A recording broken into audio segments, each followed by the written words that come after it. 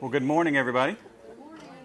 Today we start week 2 of Titus, Toward a Healthy Church. So each week we're going to read the text from the week prior so we can kind of lead up into today's text. So if you got your Bibles or your iPads or your phones or some electronic device, you can open or turn or navigate to Titus chapter 1, and we'll read through verses 1 through 4, and then we'll jump into today's lesson. Verse 1, Paul, a bondservant of God and an apostle of Jesus Christ, according to the faith of God's elect and the acknowledgement of the truth which accords with godliness, in hope of eternal life which God, who cannot lie, promised before time began, but has in due time manifested his word through preaching, which was committed to me according to the commandment of God our Savior. To Titus, a true son in our common faith, grace, mercy, and peace from God the Father and the Lord Jesus Christ our Savior. So, naturally, as a result of that text, my question is, have you ever applied for a job? Have you ever applied for a job? Can I get a show of hands? People have applied for a job? Great.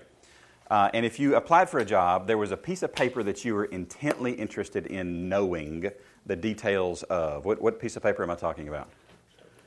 The job description, right? Because on the job description, it tells you what exactly this thing is going to be about. A good job description has several different elements. It's got what the job's about, the duties, the responsibilities, the reporting relationships, sometimes even the salary. That's helpful.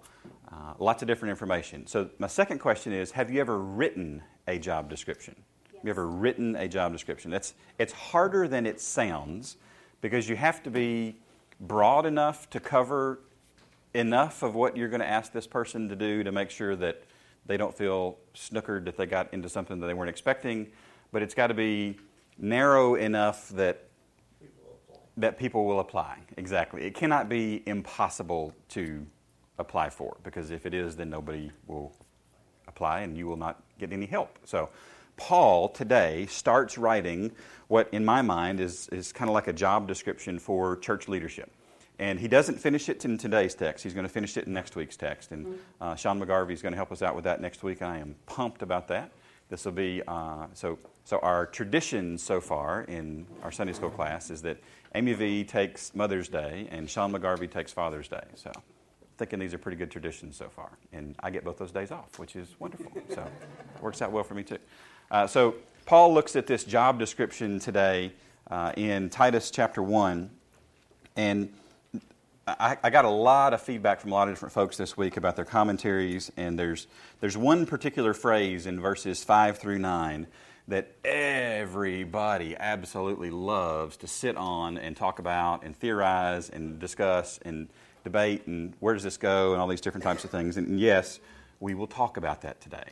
But no, it will not dominate the entire text, because I'm going to try to teach time-wise and reflect the amount of time that Paul spent on the same topics as that we do in here. So we'll see how well I do with that. So we'll start in verse 5 in just a second, but one of the things that we like to do when we talk about job descriptions is we like to talk about experience requirements, we like to talk about knowledge requirements or education requirements. And Paul really spends almost no time talking about those types of things. What he focuses on is the character of the person. He does not focus nearly as much on the skills that a person has. Now there are particular skills that church leaders must have. Some of them are not listed here in this text. There's several different texts where all these different skills and abilities and qualifications are listed. But Paul spends the vast majority of his time today talking about, and this is your first blank on your handout, about the qualifications for church leadership. It says, Guzik, a quote here, what qualifies a man for spiritual leadership is godly character, and godly character is established according to the clear criteria that Paul's going to list. Now, just as by way of review, Paul's writing this letter to Titus, and Titus has been sent to the island of Crete. And Crete's a big place. It's about 100 times the size of Hamilton County. Homer, the guy who wrote the Iliad and the Odyssey, actually mentions how many cities are in Crete. And in today's text, Paul tells Titus, you go to every single city and you appoint leaders. And Homer tells us there's somewhere between 90 and 100 cities in Crete. So this is not a small task.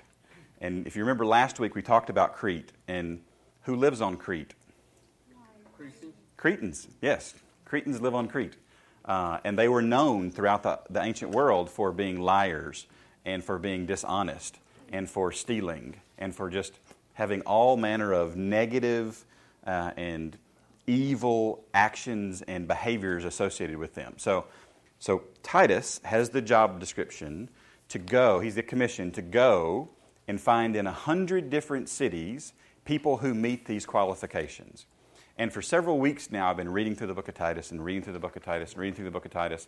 And especially the last week and a half or so, I have just been overwhelmed with this sense of how hard must this job have been? I mean, this is just, how depressing would it be to go into a land full of pagans and say, God himself has said that we are going to evangelize this part of the world, and I've got to go find leaders in this place. And I kept looking at it through man's eyes from he's got all this work to do. He's got all this work to do. And I really forgot about the God side of the equation. And the God side of the equation is the Holy Spirit was already working on Crete. The Holy Spirit was already taking the gospel and maturing people and developing them and getting them ready for this guy named Titus to walk into town and go, we need some leaders, and they look like this. And it's beautiful because so many times we can focus on how big the job is and how overwhelming evil is in the world, and we forget how much bigger our God is and how much greater his plan is and how many more resources he has available to accomplish exactly what he wants done. So this was my aha moment this week when I came to the conclusion that this was not up to Titus. This is not about Titus. This is about Titus being obedient, but this is about the Holy Spirit knocking it out of the park like the Holy Spirit always does. So God is very big in today's lesson. So let's take a look at a couple other things. Before we get into the text, one more thing, a thing about verb tenses. Verb tenses are incredibly important for today's lesson. Now, in the Greek, there are 4 different verb tenses. In English, we have several different verb tenses as well. There's the past tense. So this is stuff that happened prior to right now. There's the present tense. These are things that are going on right now. There's the future tense. This is stuff that's going to happen in the future. We name them very wonderfully, actually. I like that. I wasn't that great at English, and I was very much appreciated that we actually named them something reasonable. Now, in the Greek, there's another tense. Anybody know? The aorist tense, A-O-R-I-S-T. That's not your blank. That is not your blank. The aorist tense is just the word irrespective of time. Okay? The word irrespective of time. Many times in the Bible, it's meant to describe the past, the present, and the future. It's just kind of all in, everything associated to do with this word. And sometimes it's just meant to convey the meaning of this verb without any time associated with it.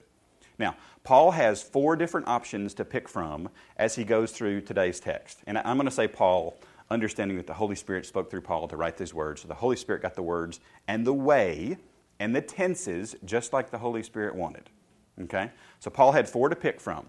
He could have described characteristics that occurred in the past. He could describe characteristics that occurred in the present. He could have described characteristics that were going to occur in the future, or he could have described characteristics that just were going to be present throughout a man's entire life. And he picks one of these tenses, and he uses it every single time in today's text. And the tense is the present tense, and that's your blank. This is very, very important. I'm going to say the phrase present tense probably 30 times or more today, because it is incredibly important for how we view these qualifications. All right? So, with that, Titus chapter 1, verse 5. For this reason this is Paul, left you, Titus, in Crete, that you should set in order. Now, this is a neat little word. Wiersbe calls this a medical term because it was applied to the setting of a crooked limb. So there was something that's not quite right about these churches in Crete. And Titus is going to go and he's going to set these things and get it straightened out and put it so that it can heal and grow and be better. So you should set in order the things that are lacking. Calvin's got a great quote here. He says, churches cannot safely remain without the ministry of pastors. And the thing that was lacking here is there wasn't leadership in place, which to me is very confusing. because I think about our modern day way of starting a new church or planting a new church. And what do you have to have if you plant a new church? You have to have a pastor. We wouldn't even consider that. That has never crossed my mind, planting a new church without a pastor.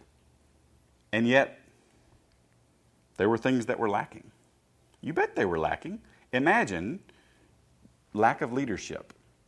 Now, church is messed up enough with leadership. Imagine no leadership, or leadership that doesn't meet any type of godly standard. Titus has got his work cut out for him, but the Holy Spirit's already working. So they're going to meet up here. So, but you should set in order the things that are lacking and appoint or place or ordain or just set these things in place. Elders. Now, in the New Testament, there's a lot of words that are used interchangeably. And we know that they're used interchangeably because the characteristics required to do these jobs are exactly the same as these words are used around. So I'm going to give you a couple of them. There's bishop, overseer, presbyter, elder, pastor, shepherd, and steward. These are all words that are just kind of, you can mix and match and plug and play, and it works just fine. Okay? So, appoint elders in every city. So we talked a little bit ago that there's between 90 and 100 cities in Crete. Now this concept of appointing elders, this is not a new concept to the New Testament. The thing that I love about the Old Testament is that you see these shadows of things to come. You see these ideas that will get fully fleshed out in the New Testament. And when God wanted His people to do something specifically, what did He always do in the Old Testament? He raised up a leader. He raised up a leader. And this leader was tasked with taking the people from one location physically many times to another location physically, which we can look at that and go, oh, okay, so leadership helps us go from where we are to where God wants us to be. Maybe there's a theological concept there too. Absolutely, absolutely. The idea is that these leaders are connected with God in a way that is consistent enough to know where we ought to be going. Now, there's a great deal of trust that's involved here. There's a trust idea that God's communicating with leadership, and there's a trust idea that we have to submit as the lay people, the non-leadership positions of the church, under that leadership. At the same time, if the leader takes a direction that the people know is not in line with God's will, the people have an obligation to stand up and go, whoa, no, this is not right. This is not good. And we will look at the people's obligation in Titus chapter 2. But today, we're going to appoint these elders in every city. So Titus chapter 1, at the end of verse 5, as I commanded you. I love that. David Guzik has a quote in his commentary. He says, when a job is hard, there are basically two kinds of people. With one you say, the job is really hard, so we can't send him. And with another, we say the job is really hard, so we must send him. And Titus seems to be of the second kind. This job was so hard that we had to have a Titus. We had to have somebody that would go and do the work and would not be scared of Cretans in 100 cities. Because, I'll be honest, I'm scared of Cretans in 100 cities. That's a pretty daunting task. If Daryl came back from, he's in Detroit right now, which God help Detroit. I mean, that's just crazy. If Daryl came back from Detroit this week and told me, Fleming, all right, we're gonna send you on a mission and you're going to go appoint leaders in 100 different cities. Really? That's kind of amazing. So, who told you this? Is this what you and Gary dreamed up after eating like pizza in Detroit one night? Because I'm going to throw the challenge flag on this one. This is kind of disturbing here. So, as I commanded you. Verse 6. So now we get into what do these qualifications look like. If a man is, you see your blank there? Guess what your blank is? The present tense. The present tense. Right now, if a man is, present tense, blameless. Now, we did a study on Job. When did we do the study on Job, Albert? When did you come to Stewart Heights? I always forget this. It was before I came, so Oh, was it before you came? Yeah, I'll be here 4 years in October. Okay, so 4.5 years ago in October. And the word blameless, it's obviously a Hebrew word in the Old Testament, but the word blameless is used to describe Job in the Old Testament. And David Guzik has got a great quote. He said, sin is vertical. Sin is, am I out of relationship with God? But blameless is horizontal. Blameless is, can somebody throw rocks at me and they need to stick? Can somebody make an accusation that is right, that is going to be problematic for me because there's trouble in my life? So if a man is blameless, and my question is, blameless from what? Because blameless can mean a lot of different things if you don't define what we're judging you against. Okay? So if we're judging you against, so what do you do for a living, Lynn? I'm an accountant. He's an accountant. So I am not going to be blameless if Lynn judges me for my accounting ability. I don't know. No. I'm a mathematician, not an accountant. These are two different things. Now, I can check your numbers. That'd be fine. But accounting? You know. Zeke, you have done something, I think professionally, or semi-professionally, on great open spaces outdoors. What is that? Golfing, yes. If Zeke were to judge me, according to my... I can't even finish the sentence. Let's just say. I mean, you've seen me do this, right? It's awful. I've never broken 100. I was excited the first time I broke 50 on a par 3 on 9. Okay, so it's just bad. It's really bad. So if you were to judge me based on my golf ability, that's not going to work. I'm not going to be found blameless, right? Now, Julie, we homeschool Caleb right now, right? Right. Now, he just finished the 4th grade. If you were to judge me on my ability to perform Caleb's 4th grade math work, am I going to be found blameless? Yeah. All right, there we go. Finally, got something here.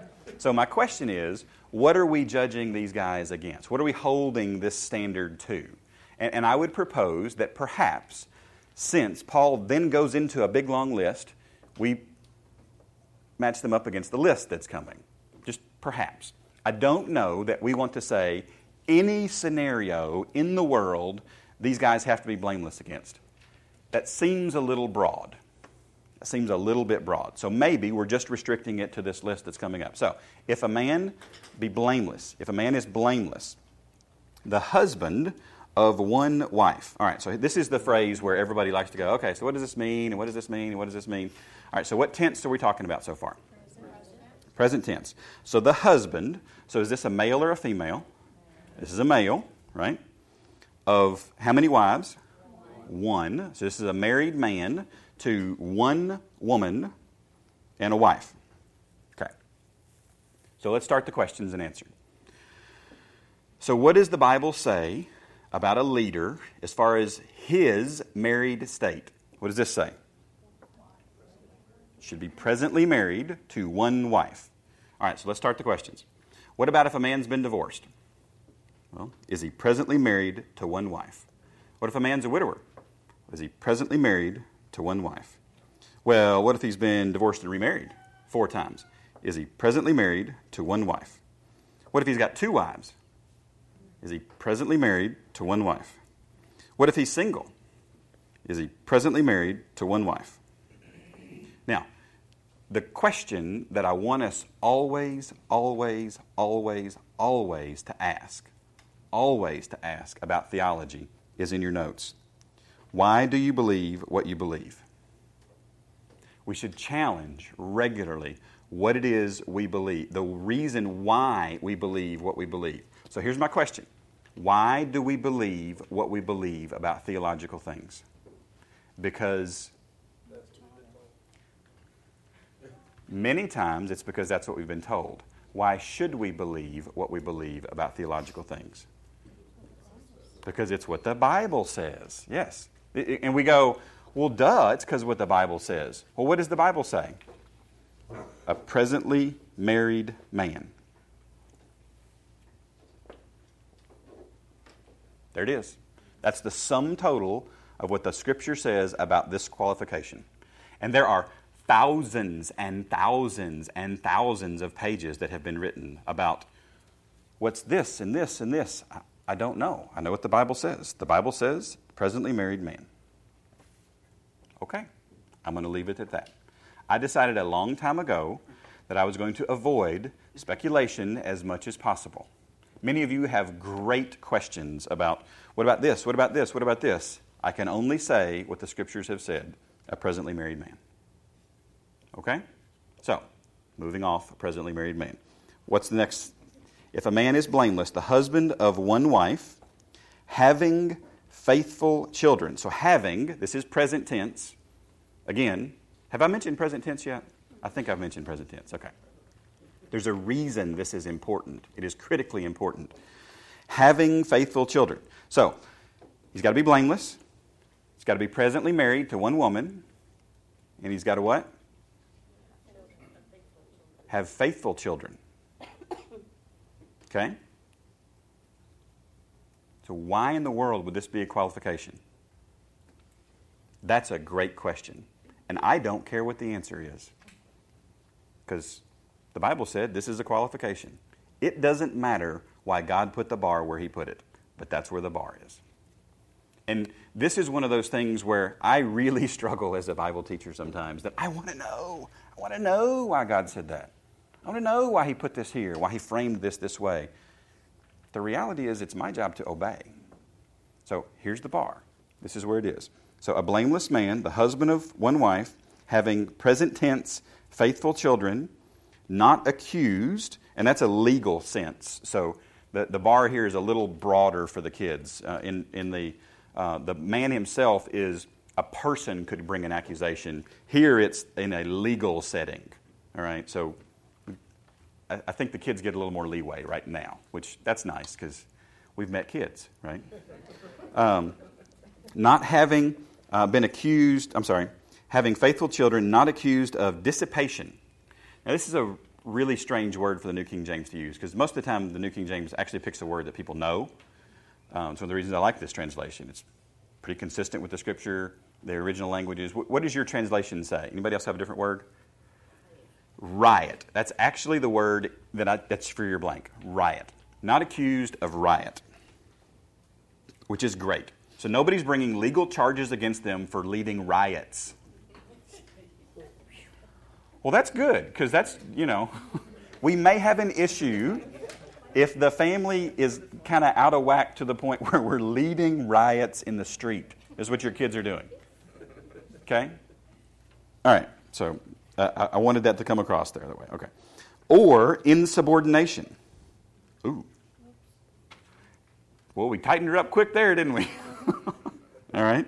Now, this is the qualifications for leadership in the church. So the kids are involved in this.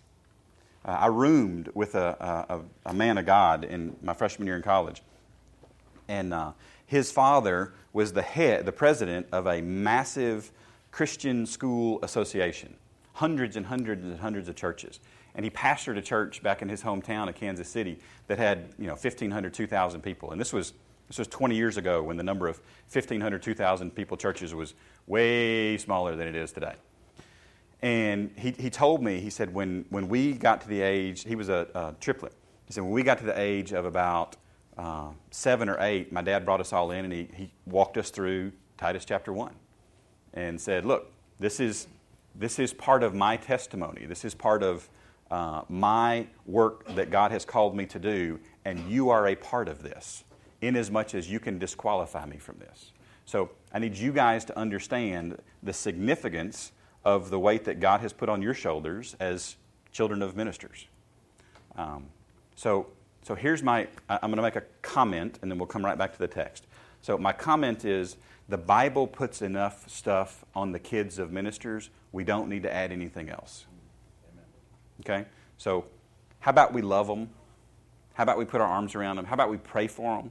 Because, dang, that's hard. That is really, really hard, right? I mean, let's love these kids, and let's help them, and let's create an environment where they can actually pull this thing off. Because how awesome would that be for a pagan to look at them and go, that's pretty cool. He's got his house in order. This is good. So, back to the text. not accused of dissipation or insubordination. Verse 7. For a bishop, this is an overseer, so we're interchanging words here. This is a different Greek word, but this is the same job. For a bishop must, and this must is important, because the must, Paul knows what he's going to talk about in verses 9 through 16, because this bar is high because of the job that these guys are about to have to go do. Because guess who lives on Crete? Cretans live on Crete. And Cretans need Jesus. And Cretans are liars. And Cretans need to be rebuked. And some of these folks are in the church, spreading lies in the church and bad doctrine in the church. And it's up to these guys that Titus appoints to go and fix this mess. They got to straighten that bone out, and they got to set it, and a healthy church has got to grow. So these guys do not have an easy task, because Titus is going to appoint leaders, and Titus is going to go to the next town. These guys have to stay, and they have to do the work. Okay? Does this make sense? This bar is high for a reason. For a bishop must be present tense. Have I mentioned present tense? I'm trying to mention present. I've mentioned present. Okay, great. Must be blameless. Same word as before. As a steward, this is the interchangeableness here, of God, not self-willed. Adam Clark's got a great line. He says, not one who is determined to have his own way in everything. Man, we just tighten them up again, right? Not self-willed, not quick-tempered. The ancient Greek word here actually refers to a more settled state of anger than the flash of an occasional bad temper. It speaks of a man who has a constant simmering anger and who nourishes his anger against others, close to the idea of a bitter man. This is the idea of somebody who's just kind of on simmer, on the back burner. You know, I come home late from work sometimes, and it totally wrecks Julie when she's cooking dinner. And whatever was on the front burner cooking, and it's going to be ready when I get home, it's going to be great and wonderful. It's now got to go to the back burner, and she puts it on really low. And sometimes that's okay. And sometimes that doesn't work. And sometimes when you meet a man that's just simmering constantly, that doesn't work. It's not good. The result is not what the ideal is. And we've all met people who just constantly simmer, right? It's the guy that you avoid at work because I don't want to make him mad because he's just going to blow up. He's just always angry. Just always angry. So not quick-tempered, not given to wine. So this is not staying around wine. So you've got somebody that's just constantly staying around wine. This is probably going to be an issue at some point. Okay? Not violent. Now, the King James actually uses the word striker here, which I always thought was kind of weird because obviously we don't want to pick the guy to lead the church that goes around punching people in the face because that's just kind of crazy. That didn't make any sense at all. That's actually not what this word's referring to. In its day, when the King James Bible was written, Kaufman writes this. This referred to a person who went around thumping other people on the head with a quarterstaff. So it was, you're not being right. Tum, tum, tum. You're not doing right. Tum, tum, tum. So it's this very judgmental, kind of arrogant, I'm above everybody else perspective, which that's kind of weird. The reality is we still have these people. They just don't have staffs. So UFC fighters are in. Yeah, this is good. So they're okay. And then the last phrase in verse 7, not greedy for money. Platt's got a great line. The overseer must not use the ministry as a money-making business. Money is not our motive. If money's the motive for getting into the ministry, one, you have a really, you have no business sense whatsoever because there's just very few people that actually make any money out of doing the ministry. But if that is your goal, that disqualifies you. You're out. This doesn't work.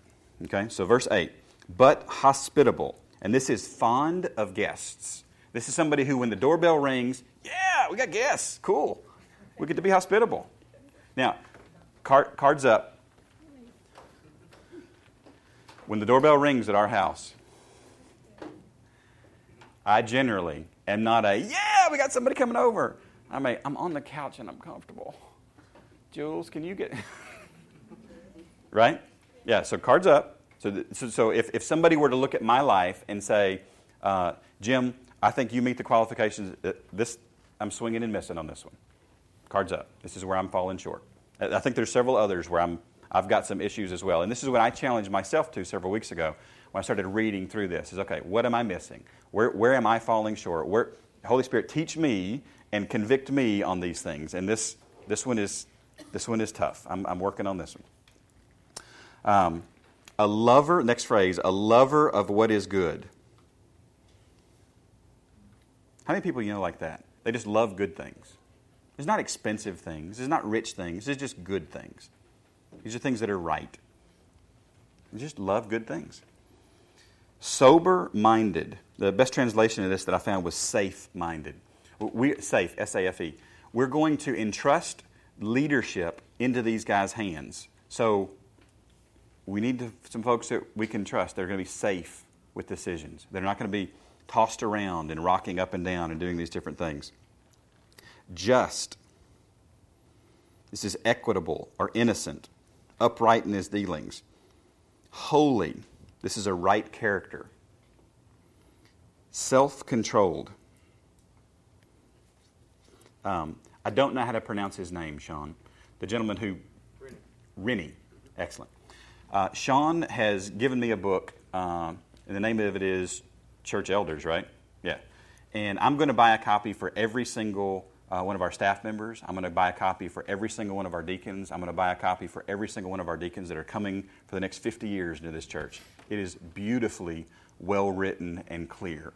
He's got a line in here. He says, there's a famous Swahili proverb that says, when the elephants fight, the grass is trampled. Because if you don't have self-controlled leaders, they're always picking a fight with somebody. And when their leaders fight, there's lots of repercussions from that. And this is a problem. These things disqualify a man from leadership. Verse 9. Here's our last verse for today. Holding fast. Guess what tense that is? Present tense. That's right. It's all about the present tense. Holding fast or adhering to. Holding on, supporting the faithful or the true word. As he has been taught. So this is a man that has been under authority of someone else in a teaching role. This is somebody who knows how to listen. This is somebody who knows how to glean information from somebody else that is not him. Okay, so he has to have been taught. That he may be, guess what tense? Present tense. I told you I would say this a few times today. That he may be able. The root word here is dunamis, the powerful or capable or strong. This is not a weak person here. That he may be strong by sound or healthy doctrine to exhort. Present tense. Right now, he's exhorting. And exhorting means I'm going to come alongside and I'm going to put my arm around. Albert, help me out for a second. Come here. I'm going to put my arm around somebody and go, hey, buddy, there's some problems. And I love you enough to tell you that there's some problems. This is exhorting. Exhorting happens close. It means to bring near to. Okay? And then, what's the next one? And to convict. That's also present tense. Convicting is, Albert, don't do that again. I don't have to be standing next to him. But we're going to tell the truth. There's some issue, and these are theologically based, there's some issue that needs to be addressed. Convict those who contradict. I'm going to read an extended quote from Calvin here. He says, the pastor ought to have two voices, one for gathering the sheep and another for warding off and driving away wolves and thieves. The Scripture supplies him with the means of doing both. I like that. All the ammunition this guy needs in his gun is Scripture. You got Scripture? You filled with the Holy Spirit? We're good to go. You're not using the Scripture, using your own intellect, you're going to get off on this. We have no source of truth. Sean sent me a quote from Phillips. He says, the navigational aid to the elders is the Word of God. No matter how dense the clouds or how they obscure the way, they must trust Scripture whenever it speaks to the issue at hand. Period. Scripture gets to have the last word always. It ought to be the first word. That might keep us out of more trouble than we could get into. But if it has the first word and we settle it as the last word, or we acknowledge it as the settled last word, it's a whole different. So, here's another quote here. Where did I talk about gifting in this text? Where did I talk about the skill, the oratory, the ability to cast a vision, the ability to raise a crowd or to... Where did I say you got to look good on TV? You wear makeup well. And you... Not in here. The primary consideration must ever be the integrity of his character rather than his spectacular gifts. It's about character. which is the thing that I love about the qualifications in the Scripture. It's about character, it's about character, it's about character. Amy sent me a quote from the Life Application Study Bible. It's important to have leaders who can effectively preach God's Word, but even more importantly, they must live out God's Word and be examples for others to follow. See, these guys have to live in Crete and do the work. So they got to be examples. So what's the point, Jim? I think God places a high value on our present relationships. The present was mentioned a few times this morning. And number 2, character trumps skill. Now, we don't like to acknowledge this. We like to acknowledge that skill is all this and wonderful and fantastic, but character is what matters. So what do we do with that? We'll focus on the now and focus on the character. So that's what the Bible says. And we're going to let it have the last word today because God knows more than I do. So we'll leave it at that. Now, on your tables is a sheet of paper with an opportunity for you to write your name on it. So please write your name on it. And opportunity to write prayer requests. So please write prayer requests. And then you've got an opportunity to hang out for a second and pray. And that's good. So lean in, do that, and let's engage with each other. So thank you for coming this morning to Sunday school.